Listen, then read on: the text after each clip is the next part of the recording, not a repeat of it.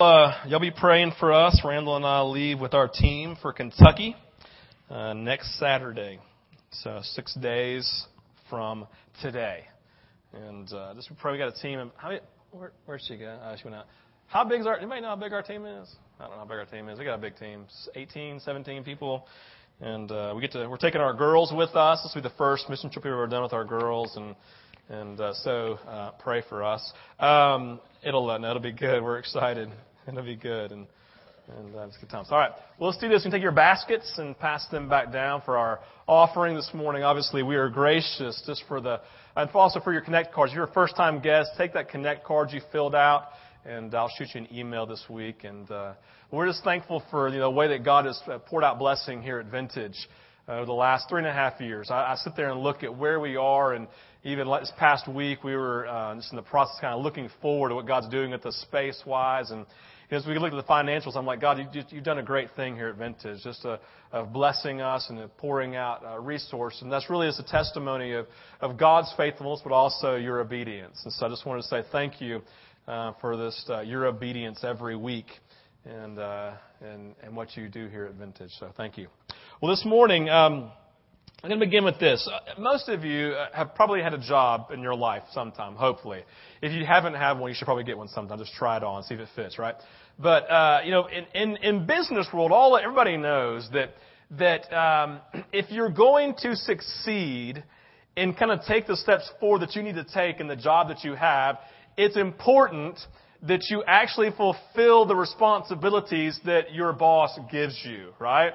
So let's say you have a moment, all of a sudden your boss comes in and says, I need you to do this.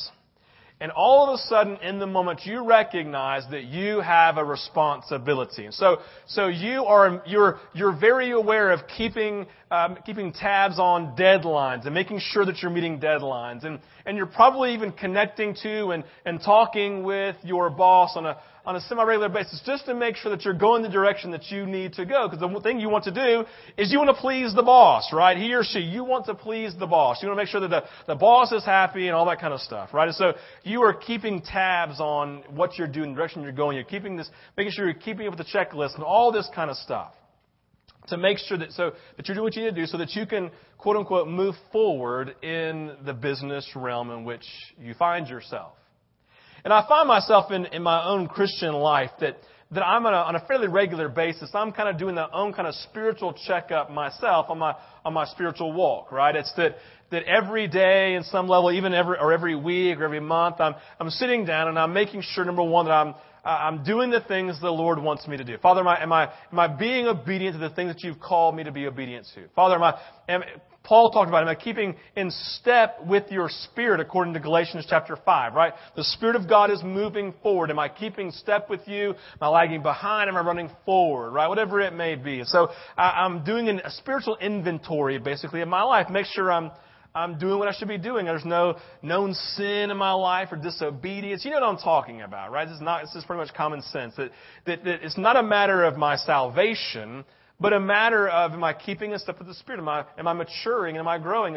Hebrew says, although you should be eating spiritual meat, you're still drinking spiritual milk. Basically, you have not grown, escalated kind of in your growth of what I'm calling you to do, right? And so there's this maturity. And so, Father, I'm every day, every week, every month saying, God, I want to keep in step with your Spirit. I'm doing an inventory. There are things in my life that I should be doing that I'm not, or that I am doing that I shouldn't be. You know what I'm getting at. So, anyway. So holidays, these major Christian holidays, honestly, are really a season for me in which I'm kind of doing a spiritual inventory. So around the Christmas holidays, I'm reminding myself, Jesus is the reason for this season. Don't kill the lady at Macy's. You know what I'm getting at, right? It's just the whole dynamic going down. Lord, it's all about you. It's about your birth. I'm aware of the simplicity of your birth and the difficulty of you coming and being a human being. And what does that look like? Christ, God in flesh, the incarnation. It's a really, really big deal, right? And so I'm just being aware and being intentional about staying true to the season that I find myself in, doing a spiritual inventory. And so Easter really is, it is the most important Christian holiday, right? that we have, right? This idea that it's the culmination of Jesus' life. Everything He was here for happened in this 1 week stretch. Have you ever looked at your Bible and wondered why is half of the book of John dealing with the first 33 years of Jesus' life, and the second half deals with 1 week? Have you ever thought about that? What's so important about the Passion Week that it takes up an entire half of the Gospel of John? It's vital, right? This story, the coming of Jesus and the death of Jesus and His resurrection, it defines our spirituality. So when I step into Easter then, I'm going to be intentional then about my spiritual inventory. God, Jesus, I'm going to be aware of why you lived your life. I'm going to be aware of the sacrifice that you made. I'm going to be aware of the disciples deserting you. Every single one of them. Literally abandoning Jesus, deserting Him. I'm going to be aware of the heartbrokenness that you experienced in the moment. I'm going to be aware of you literally looking down on seeing your mother, Mary, whom you had an unbelievably tight and this intimate relationship with, right? I'm going to be aware of all of these things about your life. I'm going to be aware about the death of Jesus. I'm going to be aware of the resurrection and the power found in the reality of an empty cross. Right? And the power found in the blood of Jesus being poured out for the forgiveness of my own sin. So it's an inventory to see, God, am I fleshing that out? Right? Am I aware of the season that I find myself in? God, am I aware of the reality of the body of Jesus and the blood of Jesus and the cross and the empty cross and the Garden of Gethsemane and Peter denying Him 3 times and people spitting on Him and all the things? God, am I living aware of your sacrifice? I'm doing a spiritual inventory. So this morning what I want to simply do is invite you in. I want to invite you in to do a spiritual inventory. Because the greatest thing that we can do in our life is take inventory to make sure that we're keeping in step with the Spirit. Because I want to be honest with you, the greatest place to be in life is walking in obedience to Jesus. In fact, every other place is dissatisfying. So real quick, here's a test for you. Real quick. It's a real quick test.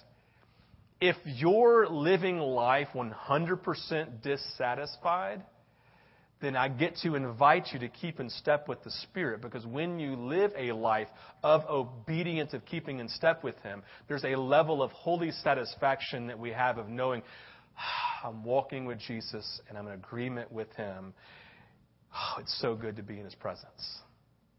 All right, so spiritual inventory time. That's what we're doing this morning. I'm going to invite you in. What I'm going to do, I'm going to read from Mark chapter 10. Don't go there yet. I'm going to read from Mark chapter 10, and we're going to basically kind of do this spiritual inventory. It's a kind of, I would call it a test, but let's just be honest, we all hate them, right? It's a spiritual inventory thing that we're doing this morning, okay? So I'm going to invite you in, spiritual inventory, and then when you leave today, you get to sit down with Jesus and have that conversation to see how you're doing at the words that He speaks here in Mark chapter 10. So here we go. Well, stop, press pause. Don't put it up yet. Jesus has just had the rich young ruler experience, right? The guy comes to him and says, what must I do to have eternal life? And he says, well, have you kept all the commandments? He says, yes, I've kept every single one of them since I was a baby. And Jesus looked at him and goes, well, then take all of your possessions, sell it, and give it to the poor, right? Take all your possessions and give it to the poor, and then you can enter. And it says, the man walked away sad because he was a very wealthy man. And then Jesus had the audacity then to say, how difficult is it then for a rich man to enter into the kingdom of heaven? It's easier for a camel to go through the eye of a And the disciples went, oh, what is he saying? This is a very hard saying that you're making, Jesus. And he says, yes, I know. Yes, I know.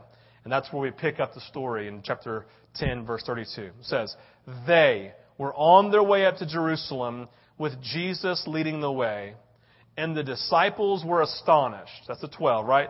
The disciples were astonished at what Jesus had just said, while those who followed were afraid. I don't know, this is thousands, maybe I don't really know, but there's a large crowd and they feared Jesus, okay?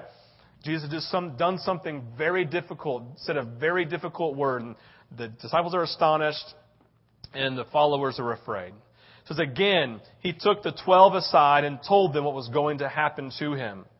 He says, "We are going up to Jerusalem," he said, "and the Son of Man will be betrayed to the chief priests and teachers of the law. They will condemn him to death and will hand him over to the Gentiles, who will mock him, spit on him, flog him, and kill him. 3 days later, he will rise." For those of you who don't know, Gentiles are just any single person who's not Jewish. Okay? Verse 35. "Then James and John, the sons of Zebedee, the sons of thunder, came to him. 'Teacher,' they said, 'we want you to do for us whatever we asked.'" "What do you want me to do for you?" Jesus asked. They replied, "Let one of us sit on your right and the other at your left in your glory." So you get the picture. Jesus, he's walking this large crowd. He says, looks at the 12, "Hey, come with me. Everyone else, you stay out here." Okay? "You stay out here. I'm taking the 12 inside." And Jesus comes in and he wants to confide in them, right? So he sits down and he says this, "Guys, we're going to Jerusalem." All right? "Guys, we're going to Jerusalem." And you got to recognize this was a moment of wonderful anticipation and expectation for the disciples. This makes them go, "Yes!" with everything inside of their being. For 3 years, they've been following Jesus for one reason. They think that he is the Messiah, the Christ, the anointed one. Ultimately, they think that he is the Savior of all the Jewish people. He's come to save them from Roman rule, right? They don't like being under Roman rule. They don't like being told what to do. Jews, like the Jewish people, wanted to be with God in themselves and have their own nation state, right? And they were waiting for a Messiah, basically a military warrior, right? Like a William Wallace, right? To come in, to ride in with his face painted and say, "We're taking this city for God, right? For myself, whatever, right? So we're going to take this city." So they're all waiting in expectation for 3 years. And then Jesus says, "Guys, we're going to Jerusalem." And they're like, "Yes!" Massive prophetic overtones. Basically, for thousands of years, men had foretold that a Messiah would come and who would come into Jerusalem and take up rulership there. And the guys are like, "Yes! It is about time. All of our expectations are now being met. All of our anticipation, everything we've been waiting for, looking for, is now going to happen." The very thing they had expected, and the very thing that every part of their being longed for was about to happen, they thought. But Jesus kept speaking. I don't want you to miss that.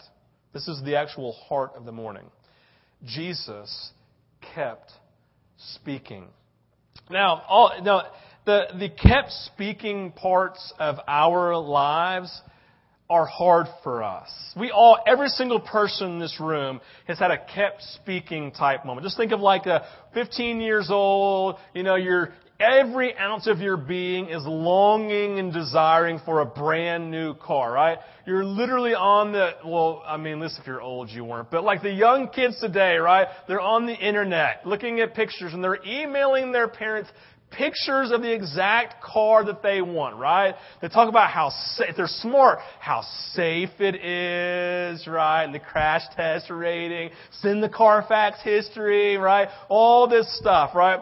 And so all of a sudden, turn 16, and Dad looks at the son and says, "Son, I just want you to know, Mom and I have talked, and we're buying you a brand new car." And everything inside of him goes, "Yes," right? Hallelujah, right? This whole moment going down in the moment, right? Everything's happening right now. But the parent kept speaking, and he said, "But you will be dropping off in picking up your baby sister every day at ballet, Monday through Friday, right? They're like, oh, what? Right? And you have the moment. You have the excitement, the exhilaration of the moment, and then what do you have? The kept speaking moment of this, right? Or think about you talk to your kids. Maybe this happened to you when you were a kid and you dreamed of going to Disney World, right? And they sit down and say, hey, next week, we're leaving and we're going to Disney World. And you're like, yes. But they go, but we're stopping at crazy Uncle Ned's house and we're going to stay for a few days. You're like, my eyebrows just grew back. Are you serious? Crazy Uncle Ned? No! Right? And this whole dynamic, this whole thing going down. That you have these two things. You have the thing that you're excited about, but then you have the kept speaking moments. And that's just not so good. And in the moments you have a choice. You can just remember the good and just pretend like you didn't hear the bad, right? You can pretend like you only heard the good, but the bad actually doesn't exist. You see, Jesus' kept speaking moment in the disciples' lives is very similar. He sits down and says, guys, we're going to Jerusalem. Woo, right? That, woo. What was that? Steve Martin did that. Woo, the whole thing, right? What was that? What was the phrase? Something of wild and crazy guys. Yeah. So anyway, we're going. Here we go. And young kids are like, what? Right? Steve Martin? Who's he talking about? He's an old guy like me. Anyway, so you've got this whole dynamic going down, right? Of Jesus is there. We're going to Jerusalem, right? Going to Jerusalem. Woohoo! Excited. And they're like, yes. And all of a sudden, but he kept speaking. He says, we're going to Jerusalem, and the Son of Man, me, the Messiah, I'm going to be betrayed. I'm going to be sentenced to death. I'm going to be mocked. I'm going to be spit on. I'm going to be beaten. I'm going to be killed. Oh, but I'm going to rise from the dead. Right? I'm going to rise from the dead. Can't you just kind of imagine what the disciples are doing? Right? They just had this kept speaking moment. The but in the story, you're like, oh, right? I can just see it. Now, Mark doesn't tell us what the response is of the disciples, but Luke does in chapter 18, verse 34. And he says this, just listen, he says, the disciples did not understand any of this. Its meaning was hidden from them, and they did not know what he was talking about. I can just imagine the disciples' expression, right? The thoughts that are running through their heads are like, they're scratching their head going, man, what is he talking about? Or saying, probably one of us going, man, I hate it when Jesus says stuff like that. Or Peter goes over and says, man, I love Jesus and all, but I'll be honest, sometimes I just don't get him. Right? I just don't get him. I mean, he's getting all like Jerusalem on us. And then what? He keeps on speaking like, someone's betray who? And who's he even talking about? I'm going to die? I mean, he's obviously not talking about himself because the Messiah can't die. And being raised from the dead, let's just be honest. I mean, Jesus sometimes is a little crazy, right? A little crazy in the head, right? I mean, that's crazy. What in the world is he talking about?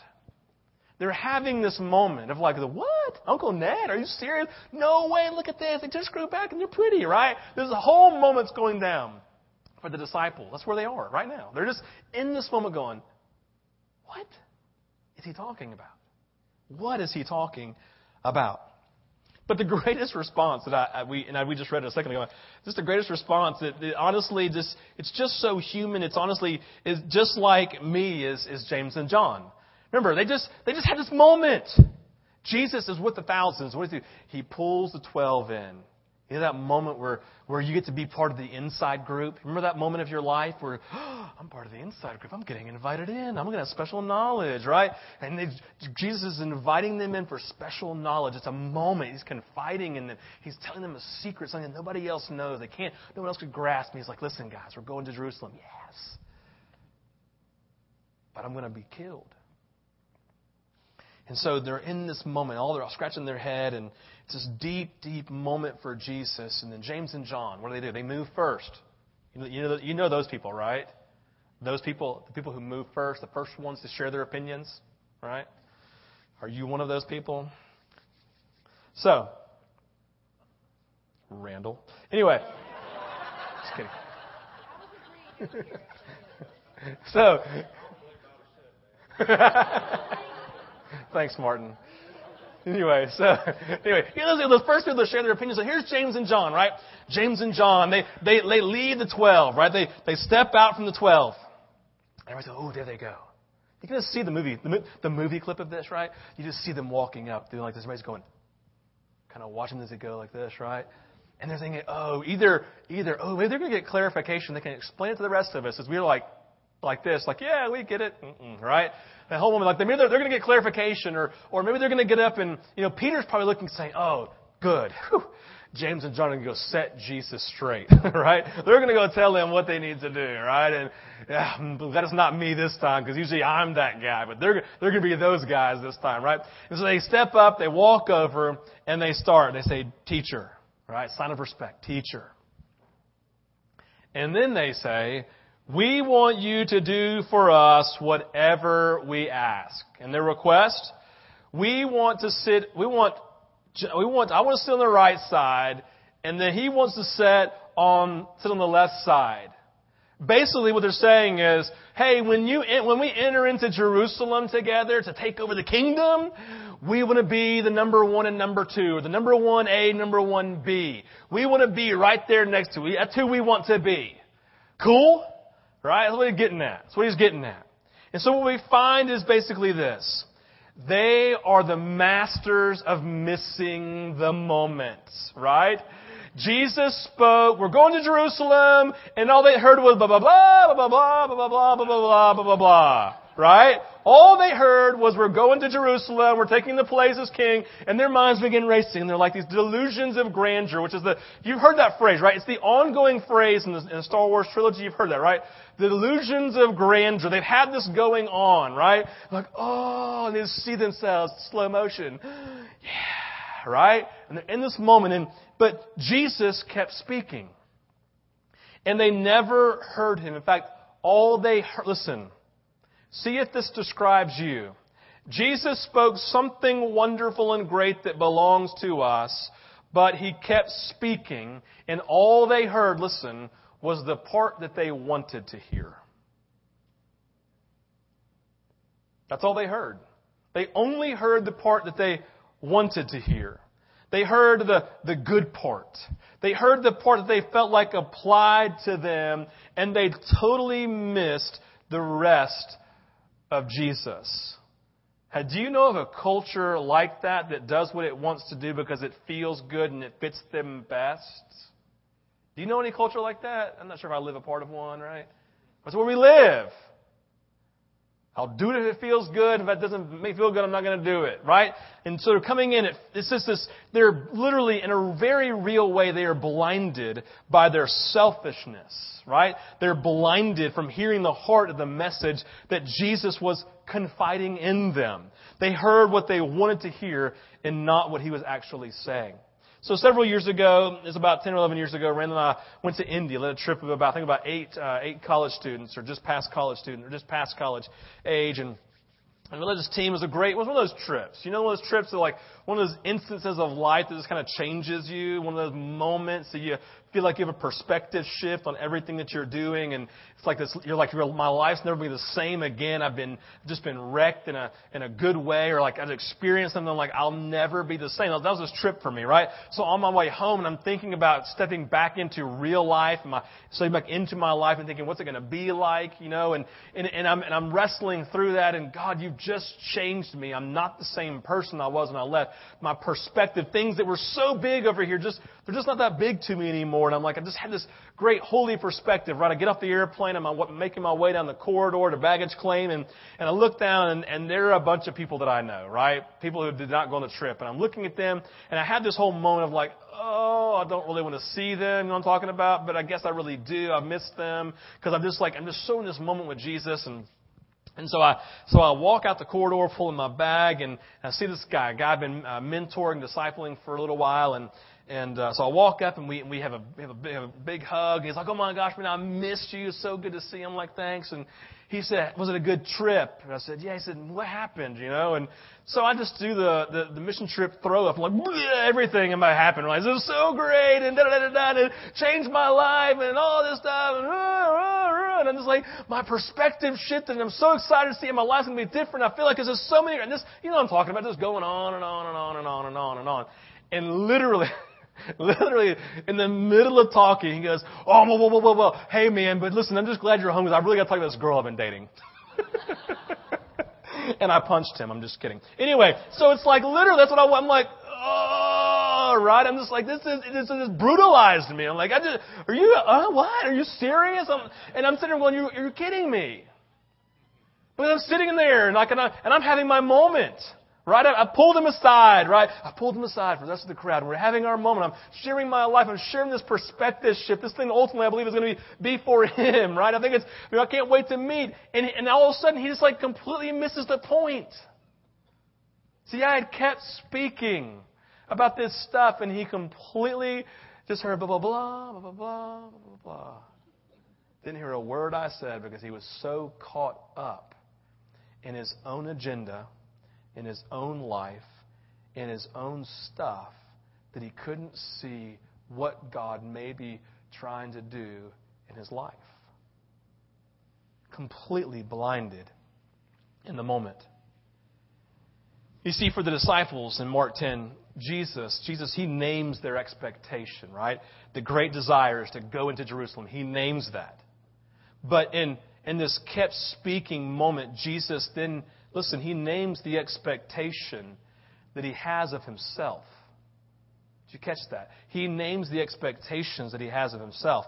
The Savior of humanity who would suffer and who would die for the brokenness of the people that they were around. Yes, going into Jerusalem was about becoming the king, but it involves something they had never, ever considered. The part that they couldn't hear.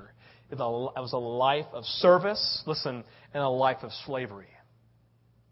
Of being a life of obedience, of following Jesus, of what God's calling him to do. Look at Jesus' words to his whole group of disciples in Mark 10, verse 42 through 44.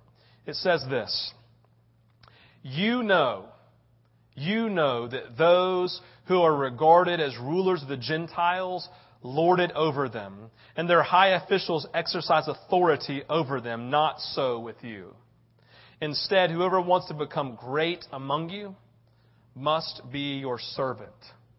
And whoever wants to be first must be a slave of all. I want you to catch this. You may not be able to see this in this writing. Number one, Jews ultimately didn't respect Gentiles, okay? Just know that.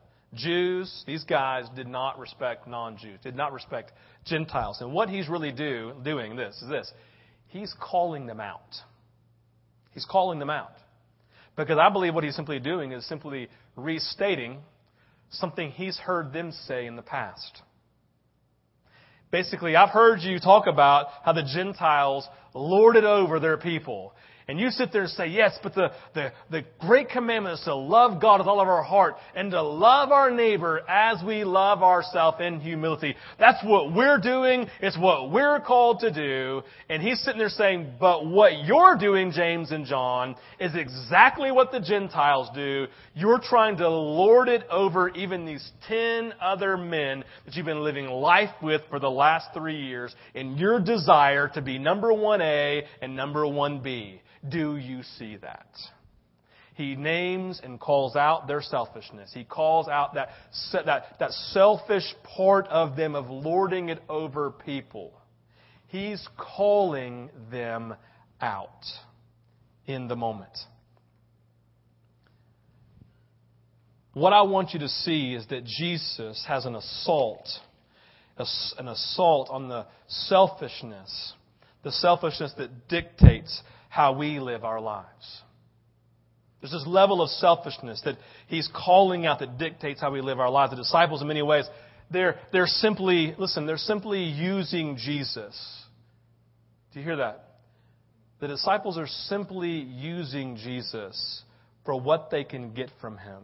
James and John said, finally, yes, we want you to give us whatever we ask of you. Okay, what do you want? We want to be number 1. We're brothers. We're going to serve together. All right? I guarantee you there's a tension inside of their heart who's going to be 1A. And Jesus is naming out, right? There's an assault on this selfishness in their life. They're using Jesus, using Him for what they can get from Him. James and John reveal their true hearts. Give us whatever we want. Make us better men. Make us better than the men that we're living with. I believe that this is a great struggle for us as human beings in relationship with Jesus. We want a relationship with Jesus so we don't go to hell. We become Christians so we can have a Heavenly Father who loves us.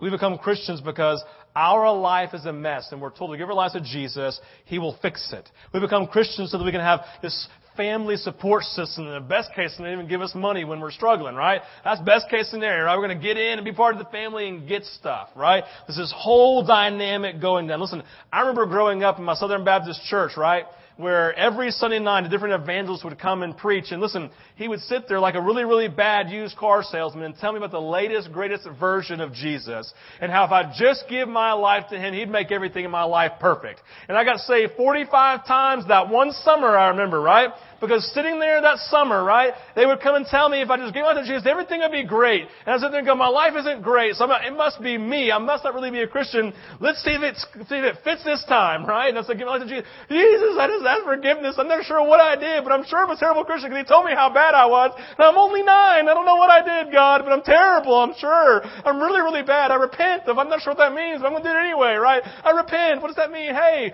right? I'm just doing this. Because I'm told, if you just do this with Jesus, He'll give you stuff. He'll just give you stuff. And the tension for us really is that in some level this is true. When we become Christians, all of this stuff comes, right? It's an amazing way. It radically alters our lives for the better, right? We get to spend eternity with the God of all creation. All of that is true. It's amazing benefits, obviously amazing benefits. But the full message of Scripture, the full expression of the good news of Jesus is that Jesus kept speaking. He kept speaking. And the message of the disciples was clear. Your life, it is not your own. Your life is not about what I can do for you to help you attain your goals. Your life is not about being comfortable and being happy. Your life isn't about making a one-time decision that gets you into eternity. Jesus kept talking, and what He said was clear. Whoever wants to become great among you must be your servant. And whoever wants to be first must choose to be slave of all. Paul in 1 Corinthians 7:22 says, He who was a free person when called is Christ's slave. You were bought at a price. Do not become slaves of men. The idea for Paul is, listen, Jesus by His death and resurrection, He purchased us. We now belong to Him. He is a perfect master who lovingly relates to us, right, and works in our lives. And to be a slave is as if we're, in a sense, a love slave. We're this chosen, this bond slave, a chosen obedience to God. It's a wonderful experience. And listen, choose that versus being a slave to men where they just beat you and mock, all this kind of stuff, right? Choose to be a slave to God. But the idea is God saying, you don't belong to yourself. See, the question for us this morning is simple. In what area of your life has Jesus kept speaking and you haven't fully engaged the word He has spoken? In what ways has Jesus kept speaking in your life? Saying, yes, it's all this wonderful stuff, but it's also about following Him, serving Him, being obedient to Him. And oh, by the way, that's the safest and most wonderful place to be, is in this relationship of service to God and to our neighbor. It's not about what you get. It's not about you. It's about giving our lives away. So in what areas are you just grabbing hold of Jesus' blessings? His gifts, but not engaging His call to service? How much time are you spending asking Him to bless you rather than living your life as a blessing to others? In what ways are you simply a user in your relationship with Jesus rather than a partner or co-laborer, as Paul puts it in 1 Corinthians chapter 3? How much time have you spent whining about your struggles or what you don't have, instead of showing a heart of gratitude for what God has done and what you do have? This is the spiritual inventory, guys. This isn't like a condemnation thing of like, you suck, sorry. This is literally an expression in our lives of, God, I've got to keep in step with your Spirit. And here are the areas, Lord God, where I need to die, or God, I need to embrace life, whatever it may be. God, I'm over here, and I'm focusing on death. Listen, I've said this 100 times at Vintage, but listen, you gravitate towards the things you focus on. If you whine and complain and talk about what you don't have and how mean everybody is and all that stuff every day, guess what? That's all you're going to see. But if you embrace a heart of gratitude for what you do possess and what God has done and all of the wonderful things in life, all of a sudden there's this mental shift of like, I just had lost sight of it. God, thank you, right? I want to keep in step with your Spirit. It's not about it's not about me. It's about you and what you've done and how great you are. As we step into this holiday season of Easter, it's a time of spiritual inventory. God, am I embracing the kept speaking part? Yes, I appreciate all the blessings going into Jerusalem or going to Disney World, right? But Jesus kept speaking, and He named this reality of our lives, that we must become servants and not just look to be served. That we're giving our lives away. It's imperative that we sit down and do an inventory of our lives to see if we are matching up to the life that He called His disciples to here in Mark chapter 10. Because if we don't, then it means we've stopped listening when Jesus has kept speaking.